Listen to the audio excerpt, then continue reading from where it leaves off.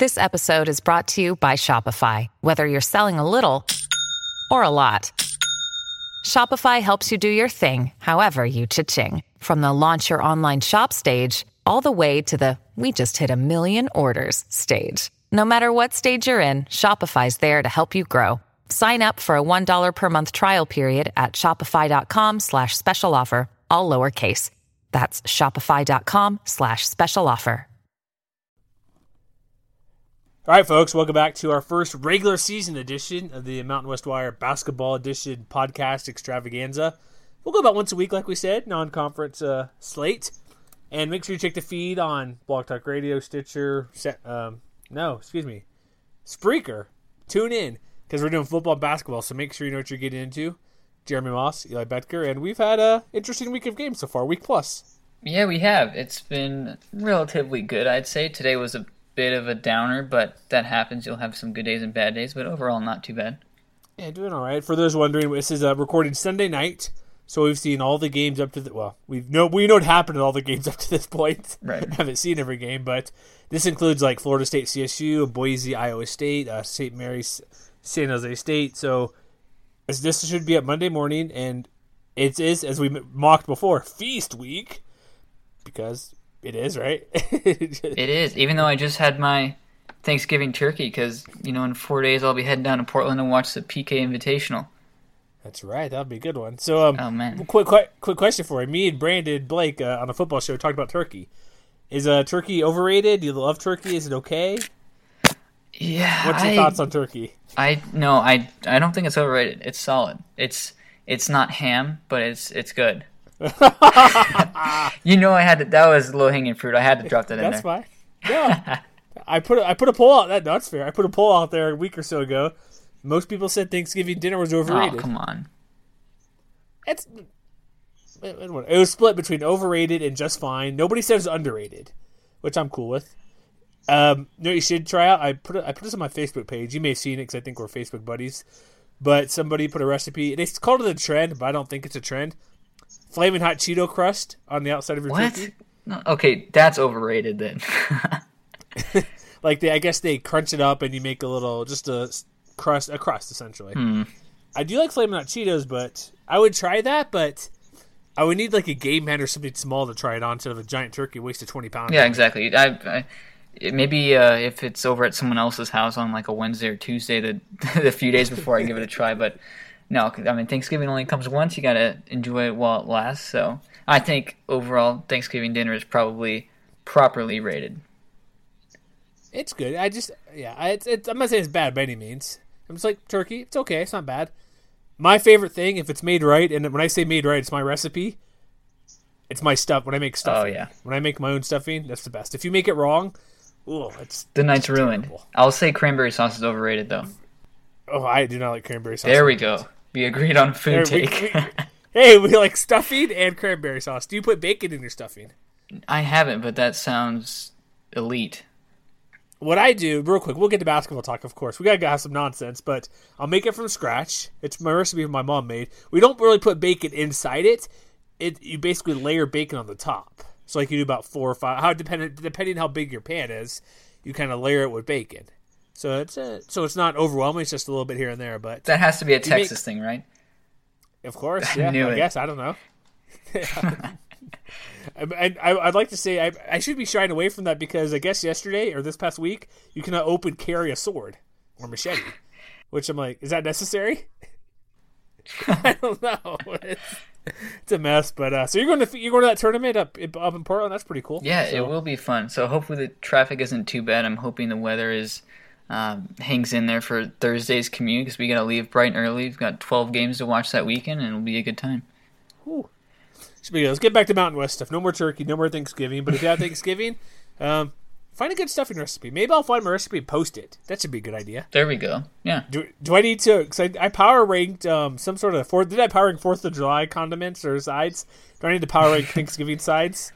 I think so. Yeah, because it's definitely a controversial topic, just like Halloween candy and what was the other one? It's like maybe Christmas meals that are controversial, but no, I think you should probably go for that. I think so, but I think you and me would say stuffing number 1, right? Overall seed. I would say so. Cranberry is definitely the 16 seed plan. Marshmallow yams? No way. Get those away from me. That's garbage. Oh, gosh, come on. That's awful. Good, yes, we got food stuff. All right, let's get to hoops. So, here's what happened. So, we're about a week plus in for these games. So, I guess how we're going to do this, we're not going to go through every game. That's boring. We'll talk about some highlights, some big picture stuff, what's going on, some big games. I guess a couple of big stories, I would say. First off, we got Nevada beating Rhode Island last week, which is pretty good. And let me ask you this. Since they won that game, do you think that's going to get them enough to be ranked on Monday in the next poll? I don't think it will be. I think they're still a week away, and they have a pretty decent schedule coming up. They're home against Davidson, and they have to go on the road and play Hawaii. So if they can win those two games, I think they'll probably be ranked next Monday, but I think they'll probably be inching towards the top 25 this week. I think they only picked up a vote, maybe just a couple more in the last poll, so I'd say they're still a week away. I thought it was closer. I'm looking right now. They have in the coaches, or excuse me, AP poll, I thought they had more. They only had 2 votes, or 2 points, I should say. So I thought they were a bit higher. Like, that's matching, like, Oakland and Dayton, who, if they beat Dayton, get consideration to beat Rhode Island, who is 27th if you go that deep. So I thought they were a bit higher, but I guess, I don't know who lost in front of them, but I guess you're right. They'll be close. But that Rhode Island game, like, people were pumped about that game. Watching that game over on CBS, Sports Network, this is a game where, like, people talk about, officiating. I thought the officiating was fine. People were talking about free throw discrepancy. Did people not know Nevada likes to attack the basket and shoot 1 million free throws a game?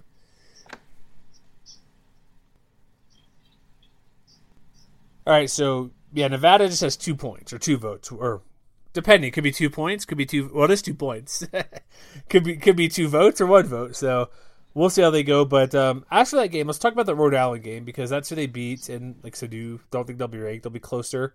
They have Davidson, who's getting consideration, but did you think, I don't think this is the case, and a lot of people on Twitter were bashing the officiating. I thought it was done fine, because people were upset at the free throw discrepancy, but do people not watch Nevada hoops? Don't they know that's kind of what they do at times? It's kind of attack. Yeah, exactly. They were I believe in the top 30 in free throw rate last year, and the additions of the Martin twins only allow this team to be more aggressive when it comes to getting to the basket and drawing fouls. So maybe there are a few questionable calls here and there, but you'll have that for every game. I think a lot of people look at free throw attempts as the main determinant of whether a game was called fairly, but that's never the case. No. And the free throw attempts, it was 44-18 in Nevada's advantage, and maybe that's a bit lopsided, but maybe Rhode Island wasn't attacking the basket nearly as much. They attempted 22 threes. Nevada only attempted 13, so it could have a lot to do with styles, but I think overall it was probably officiated fairly well. You know how I can tell Nevada was attacking the basket? How's that? They didn't get a lot of, besides the free throws, clearly, they didn't get many and one attempts, but just field goal attempts. 70 to Rhode Island, 43 for Nevada. And so that tells me they're attacking the basket and getting a couple out free throws. They're getting fouled and not making it, and those shots don't count as a missed shot. And so who knows how many shots they actually took that didn't get that went to the line that didn't go in. That could have been, with 44 attempts, that could have been 15 shots, 20 shots possibly. I don't know, just kind of going off of 44. You have the 1-and-1 or the bonus and just fouls on the floor. But part of it, too, they only get 43 attempts. So that's part of it, too. But this game kind of felt like a tournament game a little bit where Nevada got out big, because this is the two teams that are, Rhode Island is supposed to be, were they the A-10 champs, preseason champs? Yes. Mm-hmm. So you got them, you got Nevada. And look what happened. Like, there was the one nasty injury to E.C. Matthews, which is pretty nasty. He came back in, but I believe, isn't he out for a couple weeks, I thought? I haven't seen a follow-up on it, but I don't think he missed a play, if I remember correctly. He missed a Holy Cross game next. I know he came out, but I don't know how much time he missed. I think I was listening to the guys at Mid-Major Madness, their show, and they're talking about this game, and E.C. Matthews, he went out falling pretty hard, but he didn't play versus Holy Cross the other day, and maybe they mentioned him out, but that hurt him because he's one of their better players on the team. And like, Nevada was, I wouldn't say they're in control of the whole game, but they showed off early in the first half. They're up by 10. They're hitting 3-point shots for sort of, I guess. They're attempting them, I should say. But if you look at what they do best, they rebound fairly well. Offensive rebound didn't help for them, but it was a lot of look at that, 7 steals. It's a pretty big deal. They had 4 blocks.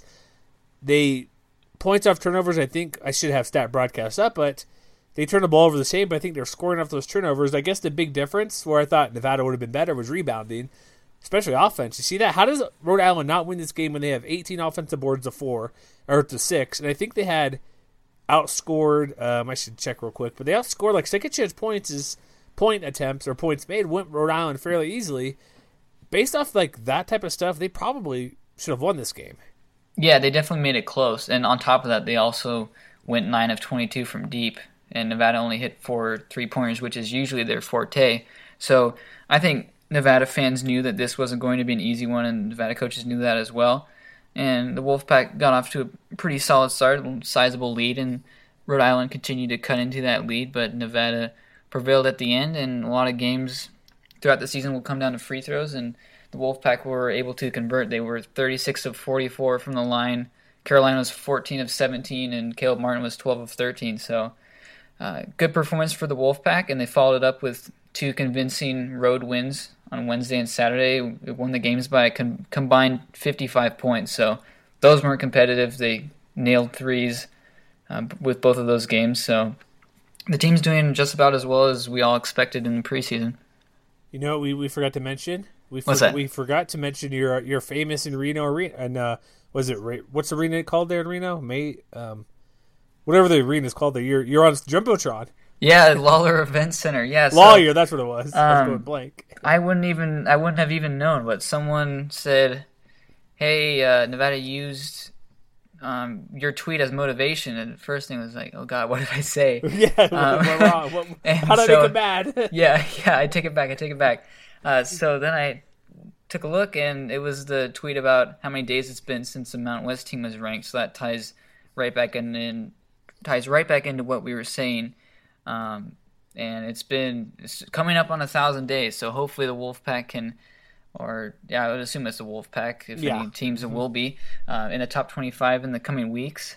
And I guess since we're still on the topic, we just got a message from Jim Vasquez, who's a big Nevada Wolfpack fan. He said, "Would you still leave Cody Martin out of your top 25 Mount West Wire countdown?" Ooh. So that's a tough question. I would have to look at who he had on the top 25. I can pull it up really quick, but if I remember correctly... it's only been a couple games, though. It hasn't been that many games either. Yeah, it's true. I mean, we're only in mid-November, but he's been excellent so far, and he started right off the jump, which I don't think a ton of people expected. He's probably outperformed Caleb Martin so far. So I might consider that, but he's been excellent, which is the overall point, I guess, of what he's trying to say. So that's great for the Wolfpack. Both twins are producing. You got Stevens and all the returning guys. This team's solid. And one thing I noticed too, like I was looking at a couple things like Kendall Stevens. I was looking at the box score just now from that Reno game versus Rhode Island, and I'm like, oh, he scored 0 points, Kendall Stevens. And I'm like, well, what's he doing? Why is he starting? Why is it the other Martin guys getting in his place? I know they play sort of guard, forward, whatever.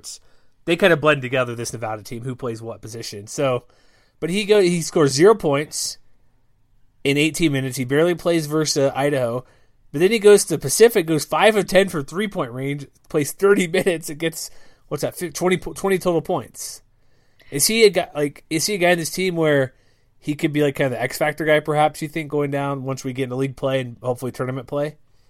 Yeah, I think so. And what you said there doesn't surprise me at all. And I pretty much saw his first 2.5 seasons that he played at Purdue.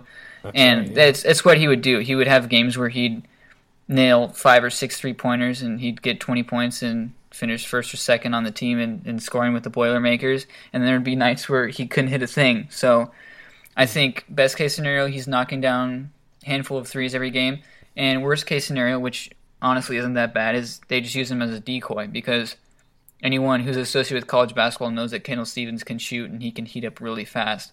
So even if he doesn't have it on any given night, he can still be out there and help out the spacing, which makes Nevada even more difficult to stop. All right, so I have a very important question to ask you now. Of course. You know it's going to be serious if I start like that. But you mentioned somebody because we need to find a Nick Duncan replacement. I figured this was going to come up. Who was it you mentioned? I'm trying to find the tweet. Who do you recommend? Christian Sangfelder from Boise State, the old German transfer from Fordham. Why is that? Why do you think he should be in consideration? Foreigner, plays for Boise, or something else? There are some correlations, so I don't think there's any requirements. And, like the players, sometimes us media guys get caught up in the heat in the moment of the game. But when it comes down to it, Christian Sangfelder has been excellent so far this season, and he's a big body guy. I think he's listed at 6'9", 240, so that's creeping up on Nick Duncan measurements right there. But this guy can shoot, and he showed that today against Iowa State. Even though it was a loss, he knocked down 4 threes. Excellent inside-out guy. He'll probably be able to shoot over 40% from deep this year.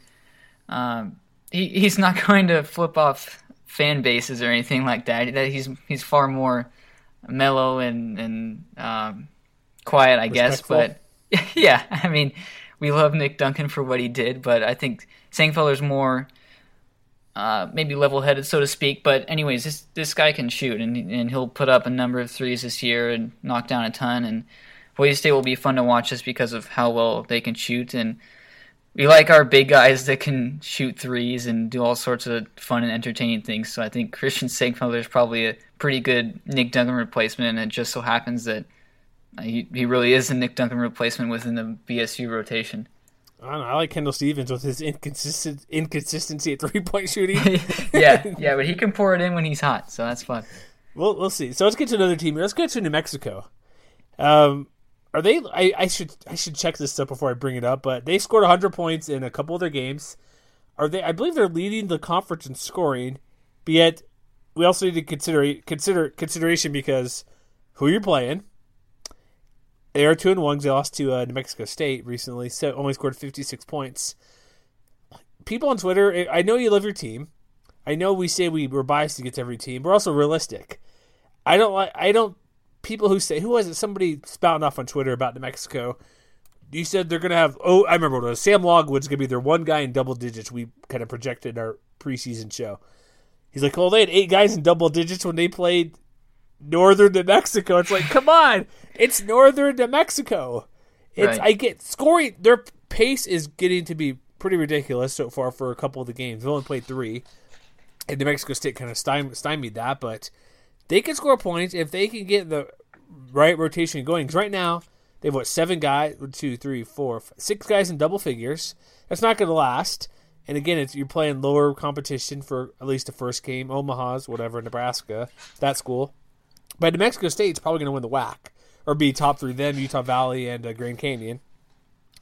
They have to show up and, they didn't play very well versus New Mexico State. They only had, Mathis and Chris McNeil do anything special. They shot terribly from the ball, from the outside or anywhere in the field. Their defense did okay, but this is one of those games like the Nevada-Rhode Island game, a little bit free throw discrepancy, where they were out doubled 10-21 in free throw attempt, or 3 free throws made, and they were 6-20 from 3-point range. Yes, New Mexico State was 39% overall, but they gotta, if they're gonna be a team that's gonna be better than last year. I know New Mexico State's good, but you can't score 56 points and shoot 38%. I think, we have to take the first 2 games with a grain of salt. They're not going to average 100 points this year. I think everyone knows that. The drop-off from I would hope so. The drop-off from 100 in the first 2 games to 56 against New Mexico State is a little bit concerning because New Mexico State's the first quality opponent they've played this year. And I don't think the final score really tells the whole story. New Mexico is fairly competitive throughout the game. But I think what we've seen the first 3 games out of the Lobos is that Paul Weir is going to, at the very least, mess things up. And I mean that in a positive connotation, because when you don't necessarily have as much talent as the other teams in the league, when your best player is Sam Logwood, who's not necessarily a household name, I think your best case is to play with a bit of an unorthodox style, and that's what New Mexico is doing. They ran 100 possessions in the first game of the year against Northern New Mexico. They're pressing all the time, even if they're up. Just making it super difficult on their opponents. And sometimes it'll backfire, and we saw that against New Mexico State. Shots won't fall. teams with good guards will be able to break the press with ease and get easy layups. But I think the first 3 games are a relative bright spot for this team because it's an interesting style that Paul Weir's bringing. It's a lot more enthusiasm as opposed to the Craig Neal days. So there are definitely some bright spots from the first week and a half. So there's some good stuff there, but one thing I'd mention, like, if they're gonna be better, like, I know you said the free throws don't tell the whole game, but their defense, I only watched a tiny bit of this game, but I know New Mexico State has some guys, but this Lobos defense may be something that could be better than their offense, holding the Aggies to just like a 39%. I know they chucked a lot of threes, 4 of 20, but I'm wondering if they held them to 75 points is pretty good in college basketball. If you get it's just above average, right? Am I correct on that? Mm-hmm. So that's okay, but I'm wondering if that defense could be better than the offense at some points. If they hold the Aggies to that few points and they start playing teams like Nevada, which has people that can score. Maybe when they play San Diego State, it'll be a low-scoring game until maybe Devin Watson gets his scoring capabilities up like he did before he came in from San Francisco. UNLV has some guys who could score. I'm wondering, I know it's way too early to tell, but I'm thinking the defense could be a key factor to them if the offense is up and down. Because if you look at KenPom real quick, like their adjusted offense, he takes into consideration opponent as well, right? Yes. So for just here's I was hovering, just now found it. For some reason it now worked. It's like adjusted offense plus SOS. So they scored 147 versus Northern New Mexico. They scored over 100 versus Nebraska Omaha, just 56 versus the Aggies. Do you want to take a guess where they're at in adjusted offensive performance or pace? Well, I mean, I have it right in front of me. 224 in the country. Mm-hmm. So despite them scoring so many points, and there's 351 teams, so that's bottom third. So they can score 200 points against a crappy team. If it's a crappy team, it's going to be reflected as not being considered like higher up on that adjusted offensive pace or adjusted offense, you'd say. So I don't know. I'm just kind of thinking like what they've done. Their defense has been pretty good, especially versus the Aggies. Omaha only had 71 points, which they're putting backups and stuff in. But I think the defense could be something to look at for this team where not that the Lobos want to keep a low-scoring game. They want to run and get a lot of points, as you could tell. But maybe something will come into that defense where they could stop a team. But that's still too early to tell. But it's kind of something I noticed when they played an actual team, even though they lost by, 19 points. Yeah, I agree with that. I think you'll have a night where New Mexico probably beat one of the top 4 or 5 teams in the league, and that's because, I mean, the defense that they play, even though it's not the best that it can be right now, and you can't really expect to insert a press and have it work overnight. That's just not going to happen, especially with a rather young and inexperienced group. But they can probably knock off a middle tier or top 4 or 5 team in this league this year because of the style that they play.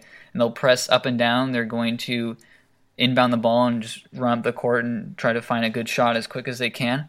And that wears down on some teams. And some teams in this league are better trained and have fewer problems with fatigue than others, but maybe you run into a team that has difficulty with that style of play, and their guards get frustrated by being swarmed right when they inbound the ball. So I like the style that New Mexico plays with, and they don't necessarily have all the pieces right there to make it all come together and win 20 games or so, but at the very least, their style should be able to win them some games in conference play, I'd think. All right, really quick, let's stick with the Lobos at the moment. They got Tennessee Tech this week. That should be a victory. They get TCU end of the week on Friday the 24th. Isn't that part of a tournament, correct? Yeah, it's in Niceville, Florida. That is, I don't have it in front of me right now. I'm blanking on the name. Oh, here it is, Emerald Coast Classic. Emerald Coast Classic? Yeah, I guess the Tennessee Tech game is technically part of that series. So they play 7 Eastern on CBS Sports Network on Friday. This will be the big test because TCU is predicted to, the top third in the Big 12? Yeah, I think they're third or fourth. Third or fourth. So this is a team that also wants to score points. When you look at what they do, they score about 86 points a game. 4 guys in double figures. One thing we will sort of know, which is kind of good for if you want to kind of scoreboard watch. They beat Tennessee Tech 100-63, and that's who obviously Lobos play on the 21st or before the TCU game, a couple days before. But they also play Omaha on the same day before New Mexico. So that I know it's kind of maybe not the best to look at that, but if they beat Omaha whatever, you kind of look at those two scores and kind of compare a little bit, but TCU scores some points. They have guys like Vladimir, I'm going to butcher this name here, Vladimir Borjanatsky, 17 points a game. You got to stop that guy. They balance scoring, but again, it's so early to tell when they're playing like South Dakota, Louisiana Monroe, not great teams. Better competition than the Lobos, I would say, because Northern Mexico. Yeah. So what do you give a good test. What chances do you have them winning on that neutral site floor against the Horned Frogs? Pretty slim, I would say. Jamie Dixon has more experience in the head coaching spot over at TCU, and I think their roster's more experienced as well, so that's a tough team to play. But I think you're right. It's a good measuring stick for them to play one of the top teams in the country in TCU, and the Horned Frogs have some really good ball players, like Brodzianski is a good player, and Kenrich Williams is solid. Jalen Fisher's a good guard. So a lot of talent on that roster. I don't expect the Lobos to win, but if they can remain competitive and if their defense shows some signs and can maybe frustrate the TCU guards a little bit, that will definitely be a positive sign for Weir and the bunch moving forward. Is this just a one and done tournament? Is there? I should pull it up here, not just spring it on you. But is this a multi-team tournament? If it is, it's only like one other game, I think. Okay, here we go. Here's how I actually pulled it up. Go over blogging the bracket there. Invaluable resource for some of this stuff. They'd play either Maryland or St. Bonaventure. Ah, that's right. Yeah. So Maryland's obviously Big Ten. St. Bonaventure, I'm not sure where they're at, but usually a decent team in the A10. So that's who they would play. You know what's funny? Games are on CBS Sports Network. The semifinals. Friday. The championship is on CBS Sports Network. The consolation is on YouTube. Interesting. I guess it's easier to watch because not as many people get CBS. So, yeah, that's an interesting relegation there. I just look at there like, all right, that's sure, that's what you got. All right, so another team. Let's talk about the Rebels because they're not a top 15 team, folks. For whatever people want to tell us, they are improving. They are better than last year. How much better? It's still the I need the shrug emoji. Is that what that's called? The whatever emoji. Can't tell yet. It's not worse than last year. It can't be. But this team's exciting. They have a lot of quality players there. I think Shakir Houston's been really good right off the bat. Brandon McCoy's pretty much been a guarantee for 20 and 10 every night. And the team's shooting well, which was a concern for them coming in. You're wondering how well they could shoot the basketball, but it hasn't been bad so far. They're actually 26 in the country right now in field goal percentage, so that's really good first sign. And you have to take into account the competition, of course, but you want to see what this team does, and they've done really well the first 3 games. Serious question for you, and you know that means joke question probably. How's their late game inbounding play? Defense or offense? Well, they haven't been in a pressure situation yet, so I guess that time will come eventually. Shout out to Dave Rice; he's still doing his thing. Yeah. Is he with Nevada still, or no? He went to UW. That's right, UW as assistant. Okay, so I'm sorry. Killer on the recruiting trails, but maybe not in late game scenarios. And Menzies will get his fair shot, but overall, I like what this team is doing so far, and I've been able to tune into their first 3 games, and I've liked what I've seen. Yeah, McCoy, he's been the guy. I watched a little bit of him in the under 19 FIBA during the summer. He wasn't he like their most efficient player, I believe, on the U.S. team for a while, or the tournament actually. He's leading the team in scoring. Like who knows if he's a one or done guy, but he's hitting the boards. He does turn the ball over a bit too much, gets a block a game, which is nice, but. We want to see like their guard Javon Mooring. He's scoring well. He's getting 5 assists a game. Like you mentioned, Jordan Johnson, Shakir Justin. It's again like it's all this stuff. It's kind of too early to tell. But this weekend, they play Rice, who's not this weekend, but later in the week, who's not very good. They're usually not good out of Conference USA. So in this tournament. It's at the MGM main event. They should beat Rice because it's a. Sorry, it's Rice. I'm familiar with Rice. They're not very good. They're smart, but not really good. They've already lost to Eastern Kentucky and Georgia State. And they beat, who's that, Northwest State? Northwestern? I don't know who that is. NWST? Northwestern State? Yeah, Northwestern State, I believe. But what I really want to see is the next game, where they will play either University of Utah or Ole Miss. So that will be my tournament page is gone. That will be a game you want to see. And these games are on let's see, what day of the week? Sorry, I have too many schedules. November 20th. That's on AT&T Sportsnet. So if you get AT&T, you can watch it, probably stream on the Mountain West site. They should beat Rice. Then I'm not sure who they beat between Utah and Ole Miss, but regardless, it's two decent opponents. Utah beat Missouri last week, but without Michael Porter Jr., so whatever that consideration, not much, I guess, because they beat him pretty handily. But heck, if they're playing either of those teams, at worst, it's a game where you're probably getting a top 50 team almost, top 75 team. Yeah, it's not a team that's going to run you out of the building, I wouldn't think. It's no Arizona, which they play on December 2nd, so that one, that's going to be quite the test. But at least you have either Ole Miss or Utah as a bit of a tune-up, and you basically get to play it in your backyard, so that's nice. I'm curious to see some of the matchups and see how McCoy does in his first true power conference opponent. It'll be a good, once again, measuring stick for the Rebels. So I'm curious how those two games go. And then they've got Southern Utah, which is one of the worst teams in the country, so they should be able to beat them. And then Northern Iowa on the road, which is part of the Missouri Valley Mountain West Challenge. Yeah. So that could be a bit difficult against the Panthers. They're usually pretty solid. But some decent tests, and then you roll into conference play and see what the Rebels do. But like I said, been pretty impressed so far by what they've been doing. You know what matchup I want to see? What's that? David Collette, Brandon McCoy. Ooh, yeah. Good old Collette. Kidding aside, that should be a decent matchup. Mm-hmm. Because Collette, I think he's starting for the Utes. He didn't shoot very well, but had 17 points in their win over against the Missouri. But seriously, he's an experienced guy. He could be a matchup where it could be somewhere where McCoy plays a solid opponent. And for those who are honest for saying UNLV's not going to be amazing, it's still early. They're doing what they're supposed to be doing. They are, like I said, playing better than last year, and they're getting stuff done. Like, they are scoring points. McCoy, I know the competition's not there, but it's way better than high school. And it's probably, I don't know how to compare these teams with the Unite team, but it's Division I basketball. It's not high school, so that's a big jump regardless. So with him being the leading scorer, leading rebounder, probably when they have the awards will be Freshman of the Week, I'm assuming, or if that's already came out, will be named that. Whenever, who knows when those come out, but that's we'll see. They got Rice this week. It'll know when we record next. We'll probably have a couple more games in the books. So we'll kind of know where they're at. But let me ask you this: will they be undefeated when they play Arizona? I think they're probably going to drop the game against Northern Iowa and maybe against either Ole Miss or Utah. So I would be surprised if they were undefeated. They're probably going to lose.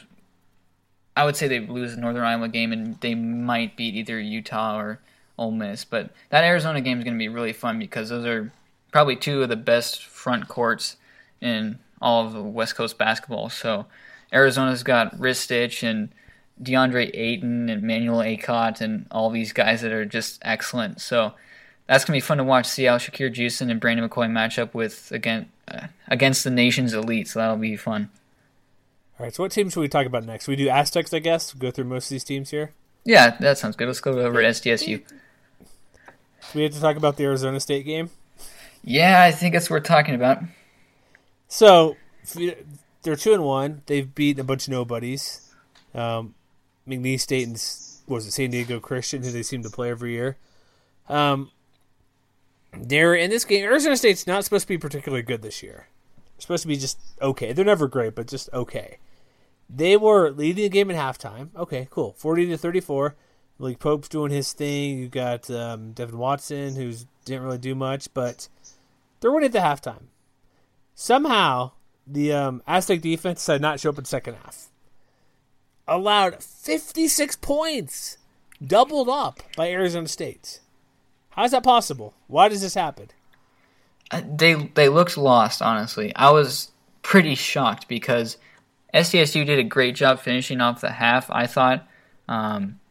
They did really well and got some momentum, had a basket right before the end of the half, held a 40-34 lead at the break. They had a 6-point lead in a Pac-12 arena on the road. It was looking pretty well, pretty good. And then, man, ASU just blew the doors off. They couldn't miss. SDSU was missing a bunch of assignments.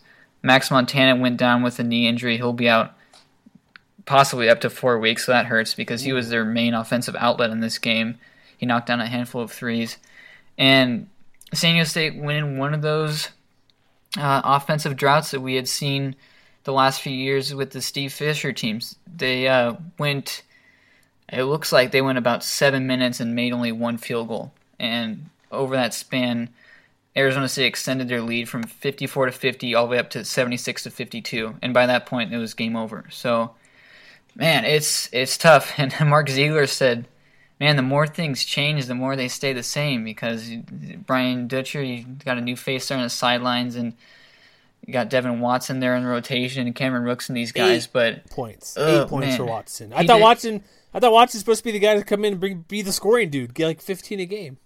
Yeah, it wasn't there on Tuesday against Arizona State. He did dish out 9 assists, so you have to give him credit for that. But it was brutal, and I was just amazed by their defense, because usually it's what keeps SDSU in these games where they can't score, but they couldn't stop anything, and ASU just plowed its way and went 8 of 25 from deep, and they converted 63% of their 2-point attempts. So they followed it up with a blowout win against McNeese State, and they scored 83 points and only allowed 52. So yeah, so that's fine, but it's too bad because SDSU's schedule is really limited in terms of non-conference opponents. They do have a guaranteed game against Gonzaga at home, and they might get a shot to play St. Mary's if things work out in the Wooden Legacy this weekend, but that's pretty much it for quality opponents. So at best, their at-large hopes are hanging on by a thread, if that. So I was going to ask you, was this a must-win game to get an at-large bid, perhaps? I know it's early, but come on, you got a Pac-12 team. Because just by virtue of being in the Pac-12, ASU will probably be, top 75 team? I would think so. And I hate saying that games are must-win in the first week, and people get on me for that. But if you look at it from the bigger picture, San Diego State, at best, will have 3 shots to beat top 50 non-conference opponents. If it's Gonzaga, St. Mary's, and Arizona State, if the Sun Devils continue their play throughout the rest of the season, which I guess we'll find out. But so right now, real quick, they're 81 in RPI, Arizona State. Okay, and it's still really early. They're 75th in KenPom, so they might be a bubble team, and maybe they find we're in the tournament. But so, I mean, you have one power conference team on your non-conference schedule, and come up short like that, lose by 22.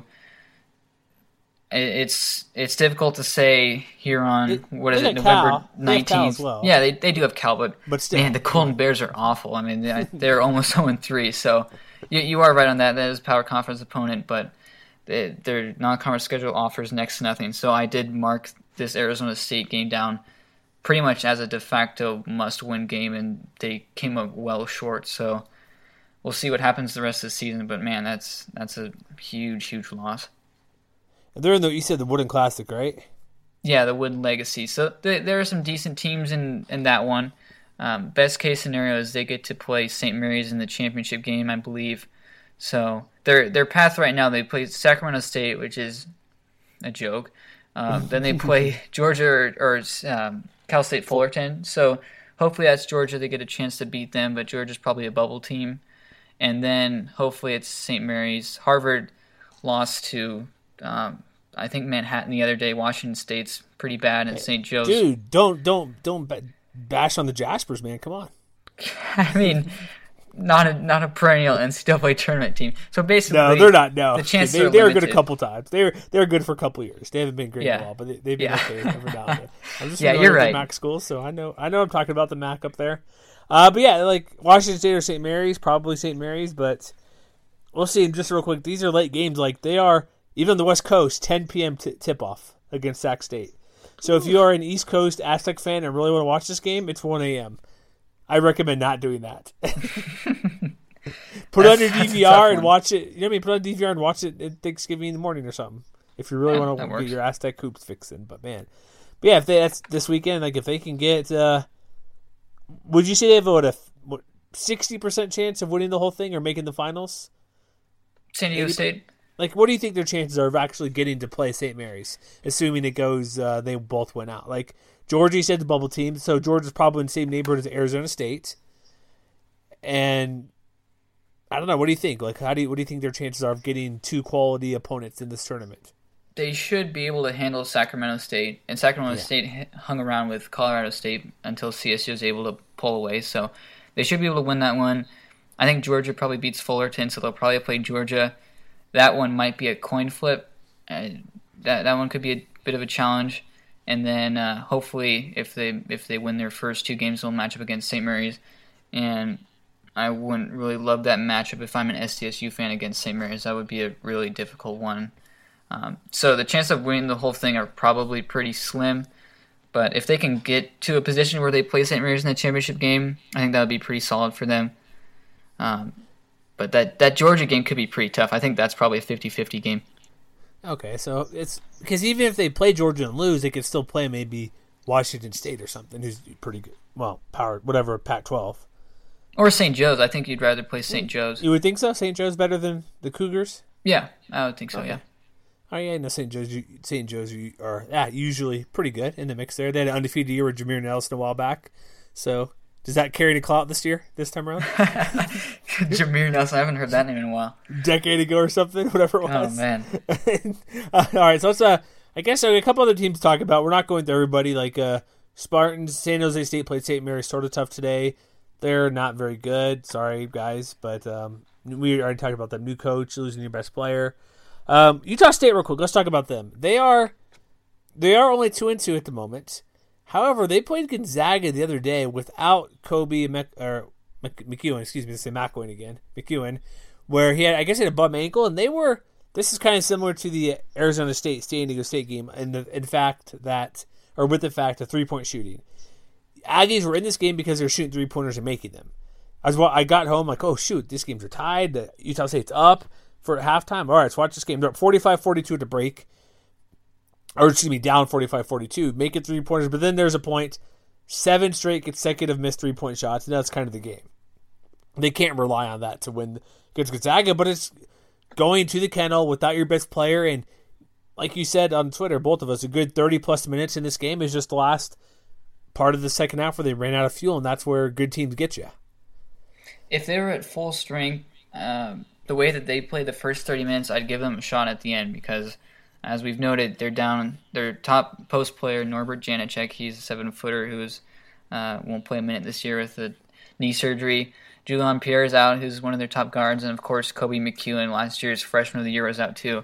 So they're down 3 of, I wouldn't say they're 3 best players, but 3 of their top rotational guys all missed this game. And Utah State, they hung around for about 30 minutes. They had that big 5-minute scoring drought, which put the game out of reach. But like I said, if you're a Utah State fan, you're probably pretty encouraged with how they played in arguably the top 5 most difficult places to play in the country. So a Weber State game on the road, that was at Weber as well. They played well and only lost that game by 6 points too. So I think you're pretty encouraged if you're a Utah State fan with how the Aggies have played so far. And McEwen will be back, I would assume, by the Portland State game on Monday, so that should be fine.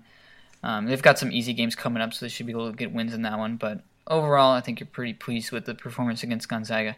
No, I'm like a D'Angelo Isby. Whew. Definitely. Oh, yeah, that guy can score. He came out. Some people are hitting us up on Twitter like, know this name. This guy's going to be huge. A JUCO transfer coming in. Yeah. He was a big reason why they were hanging around in the Gonzaga game for his 3-point shooting. He's perfect versus Montana State, that's a pretty good win. They have a guy who might be the NBA on that roster. So he's already made, 10 3-pointers this year? That's not bad in 4 games, 2.5 a game. So if you get him going, he's a guy where Aggies might be able to pull something off. But like I said, their schedule coming up, they got Portland State on Monday afternoon or evening game. Sorry, do they have any tournaments? They got who's Any? Is that Northeastern? Yep, Northeastern. Hey, you're gonna watch them play the PK80, right? That's a campus game. Never mind. What? I hate this stupid. It's associated with the PK80. It's kind of confusing because Utah State says they're part of the PK80, but they're not. I guess necessarily part of it. It's a bit odd. They're dumb. I've seen these like I forget who it was. Maybe it's this year. It probably happens where it's one of these associated games. Usually before you'll play just because it's technically part of it, but then you go to the main bracket. It's kind of funny when you're the home team and you lose that game, but you still move on. Yeah.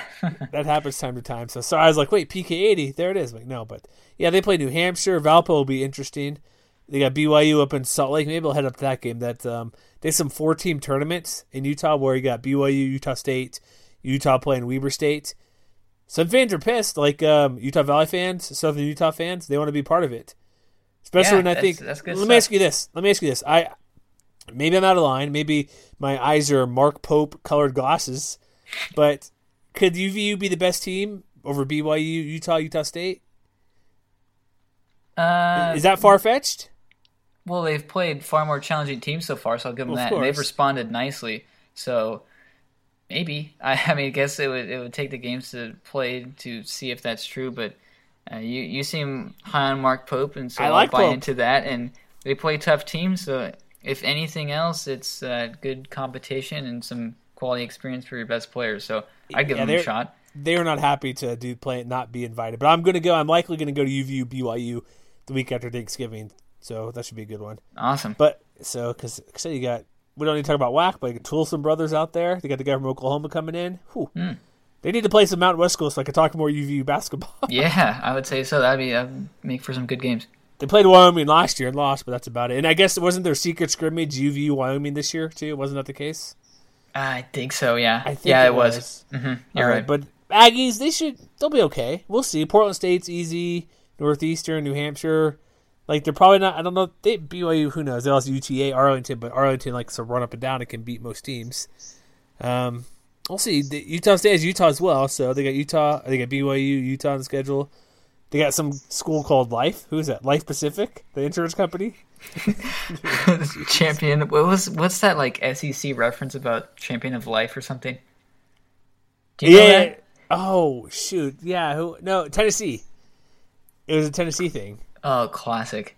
So I think it's Butch Davis who's out as the head coach for football. So it was something about Life Champions or something like that. All right, let's blast through the rest of this. I guess let's do a quick minute on CSU because we don't want to make this like 2 hours long. So they played Florida State today. They lost. Is Florida State any good? They're not as good as they were the last 2 years, but they're still solid.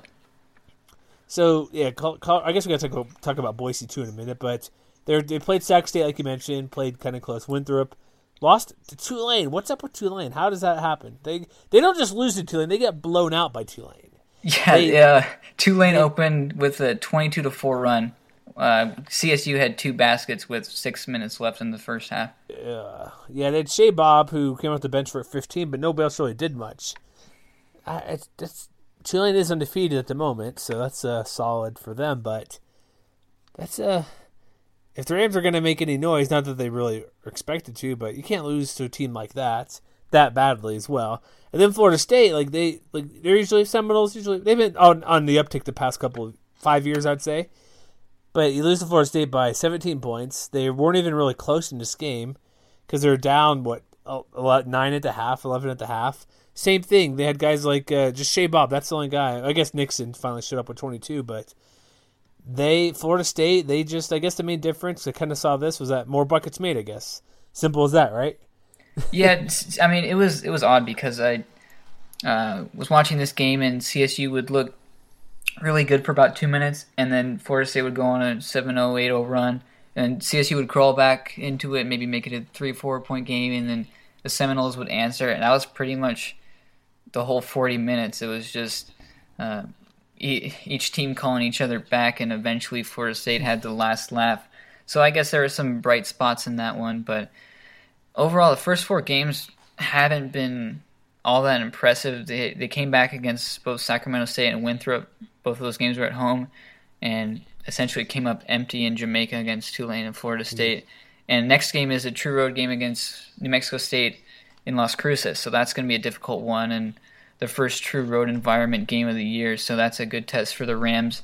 And it doesn't get any easier either, because they host Colorado on December 2nd, and they play 2 true road games against Arkansas and Oregon. So that's crazy. 3 days apart, or 4 days apart. That's kind of whatever. It's not football, so you're not. But still, it's kind of interesting. Back-to-back. It's a tough games. Week. Yeah. Yeah, going back and forth and play. We got Colorado a few days before that whole week. We'll talk about those later, but CU, Arkansas, Oregon in basically one calendar week. Yep. All right, so let's they're underachieving. Let's talk one more team here before we got a few big picture stuff. Sorry if we don't talk about your team this week, but we don't want to talk for 2 hours. But Boise State, let's start with today's game. They were in the championship game of the Puerto Rico tip-off, not in Puerto Rico, because of the hurricane a while back. They're out in the coastal Myrtle Beach, Coastal Carolina's home gym, right? Technically Conway, South Carolina, but it was considered Myrtle Beach. So. Okay, still a nice place to play, or if you can visit and do stuff. Puerto Rico, Myrtle Beach, not too bad. But they were rolling. They're 4-0 on the year, and then they put Iowa State, who's pretty good, more than pretty good. But there's a problem. The first 5 minutes, Chandler Hutchinson goes out with some sort of concussion. I didn't see what happened in the play because I wasn't watching the moment. People were complaining about quit showing the replay. It looks like, I guess his head kind of bounced off the floor where he hit so hard.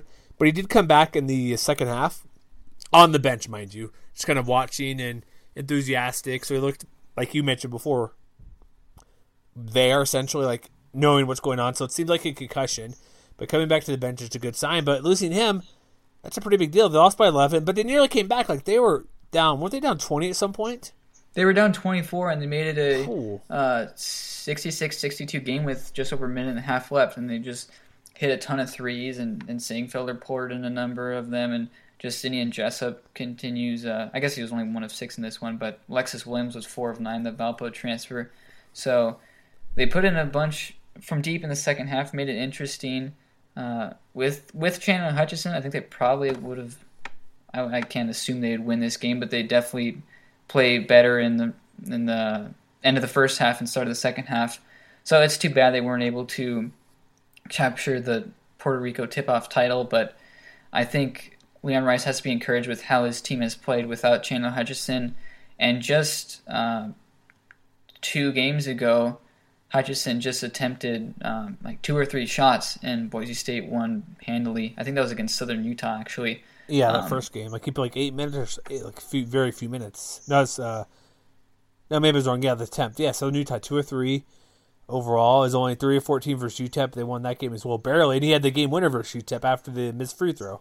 Yeah, that was a wild one. So he started off that UTEP game 1 of 11 from the field, and he had 5 points in the last 5 seconds or so. So that's all that matters, right? Yeah, he put in that final basket and was able to advance past UTEP, which is good because the Miners have just gotten destroyed the last couple days, I think. They got blown out by South Carolina and then lost to Appalachian State, which is not a good loss at all. But 4-1 on the year, I think Hutchinson should be back fairly soon. We don't know if it's a concussion, but from what we've heard, you can gently assume that it is maybe. So the nice thing is that Boise State doesn't play till Saturday night against Loyola Marymount at home, and they don't play a road game until they're at Oregon on December 1st. So hopefully everyone's back and healthy for that Oregon game, because we've seen what these two teams have done the last couple years, and both games have been decided in the final minute. So hopefully both teams are at full strength for that one. Yeah, we'll see. I'm trying to find out really quick if it mentions here. Asked about his departure, which appeared to be precautionary because he was cheering, like I said, on the sideline for the game. Rice said that, obviously, tough break, it's unfortunate. No, he didn't mention anything specific. They got really good guards, blah, blah, blah. No specific on the injury, but it does seem like a concussion the way he hit his head in the ground, so he has to clear whatever protocol they have for the head injury. And like he is their best player, but it's good, like he said, here's the thing, he goes out in the early part of the game, your team is like, oh crap, what's going on? We gotta adjust, who's gonna take over, who's our main guy now, because Hutchinson was the guy. And so there's a little bit of Iowa State took advantage of that. Boise finally figured it out, but Iowa State's still good of team late, where Boise still was watching the end of this game, relying on 3-point shots. They weren't attacking very often late in the game, because even there's that position when they're down, I think 5 or 6, they're waiting for a 3-point shot, wasted a lot of time, eventually went in for some like reverse layup that didn't really roll in, but it's just a tough spot to be in when your best player goes out and you got to adjust on the fly like that. Yeah, definitely. So we'll see what Boise State does moving forward, and as long as Hutchinson comes back, this team should be fine. But like I said, it's nice to know that they have guys like Christian Sangfelder and Lexus Williams, and Alex Hobbs has been a bright spot so far. So some better scores than probably most would have imagined in the preseason that are showing up in the first week and a half. So let me ask you this. After Nevada, who would you say is the next best team so far? I've been impressed with Wyoming, actually. First 2 games, they came back to, I guess they didn't come back to beat Chattanooga, but they held off Chattanooga, which isn't too bad of a team. They looked pretty solid in that one. And then Oregon State, true road win against the Beavers, which was nice. And Wyoming came from behind. They played pretty close. They led by 7.5 of that one, and then Oregon State came back, and then Wyoming answered in the final 5 minutes. Alan Herndon had, I think, 3 swats in the final 5 minutes or so. He finished with 6 overall. And Hayden Dalton continues to stroke it from deep. He was the first week this season. He was named the Mountain West Player of the Week, so that's an impressive accolade for him. But I think the Cowboys are pretty solid. They get production from Alan Herndon. Freshman Hunter Maldonado has been solid so far. And Justin James hasn't done a ton the first 2 games.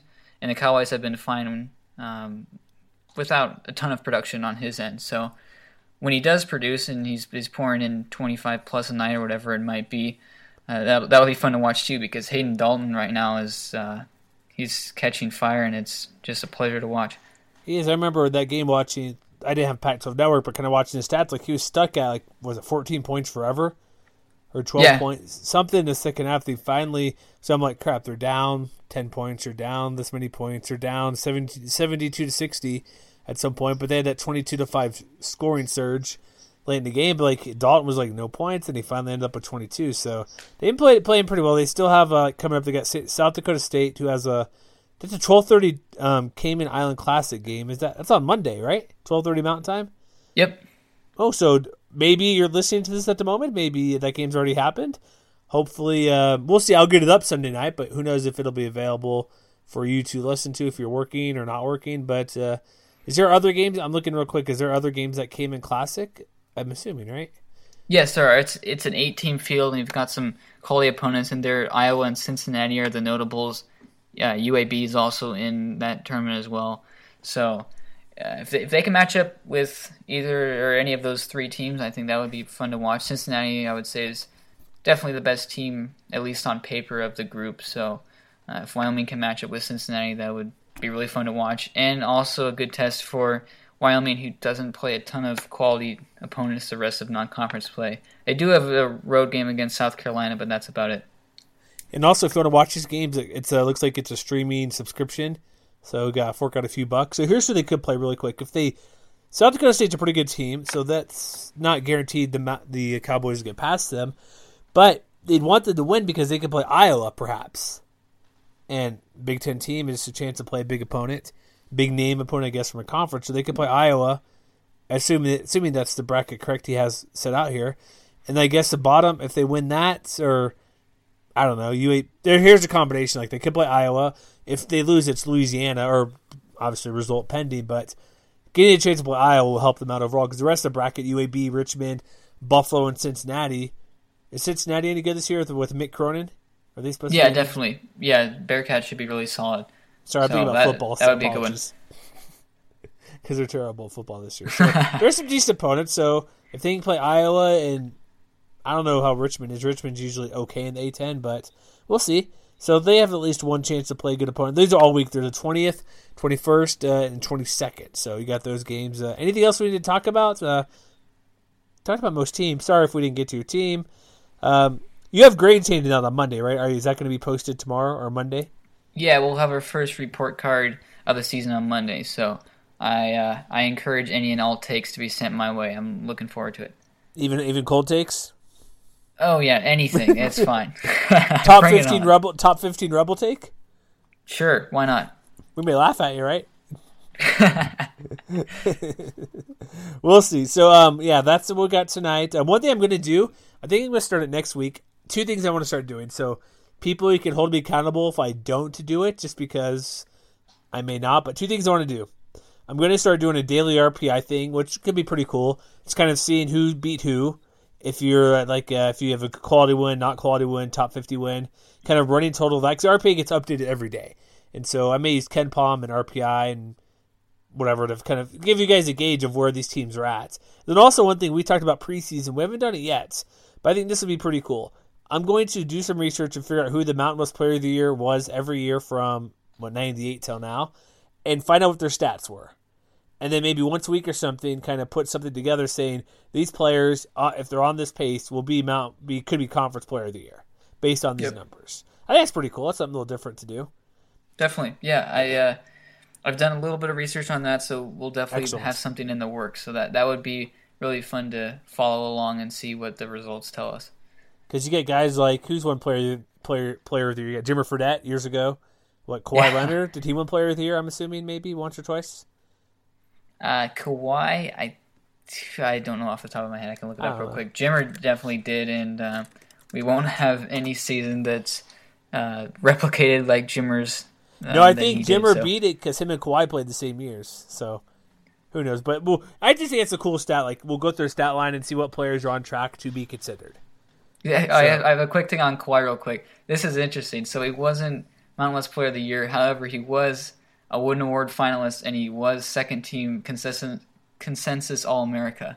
So but Jimmer was first place All-American, first team All-American, right? Yeah.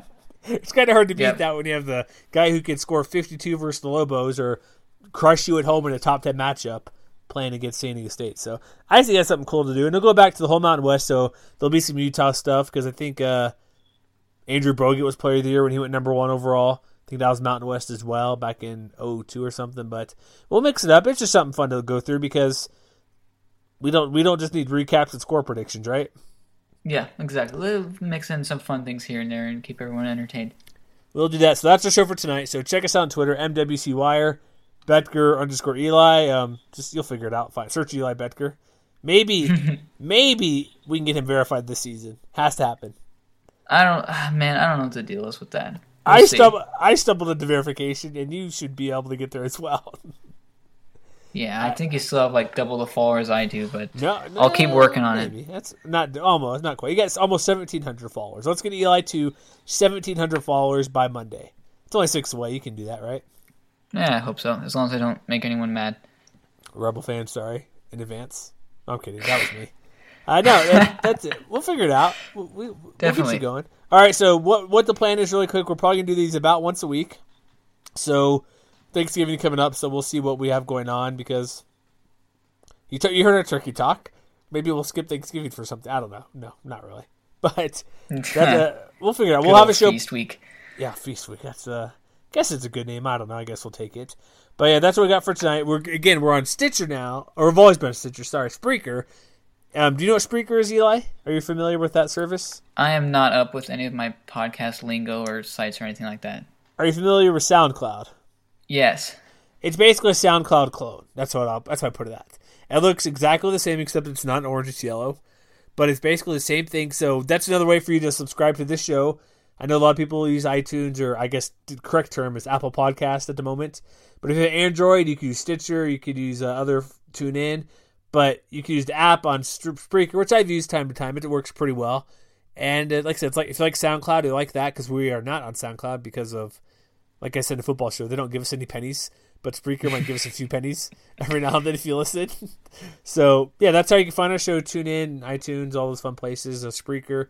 Check it out. Just search our show, Mountain West Wire. You'll find us. And that's all we got for tonight. And, yeah, as always, you know what it is. We're biased against your basketball team.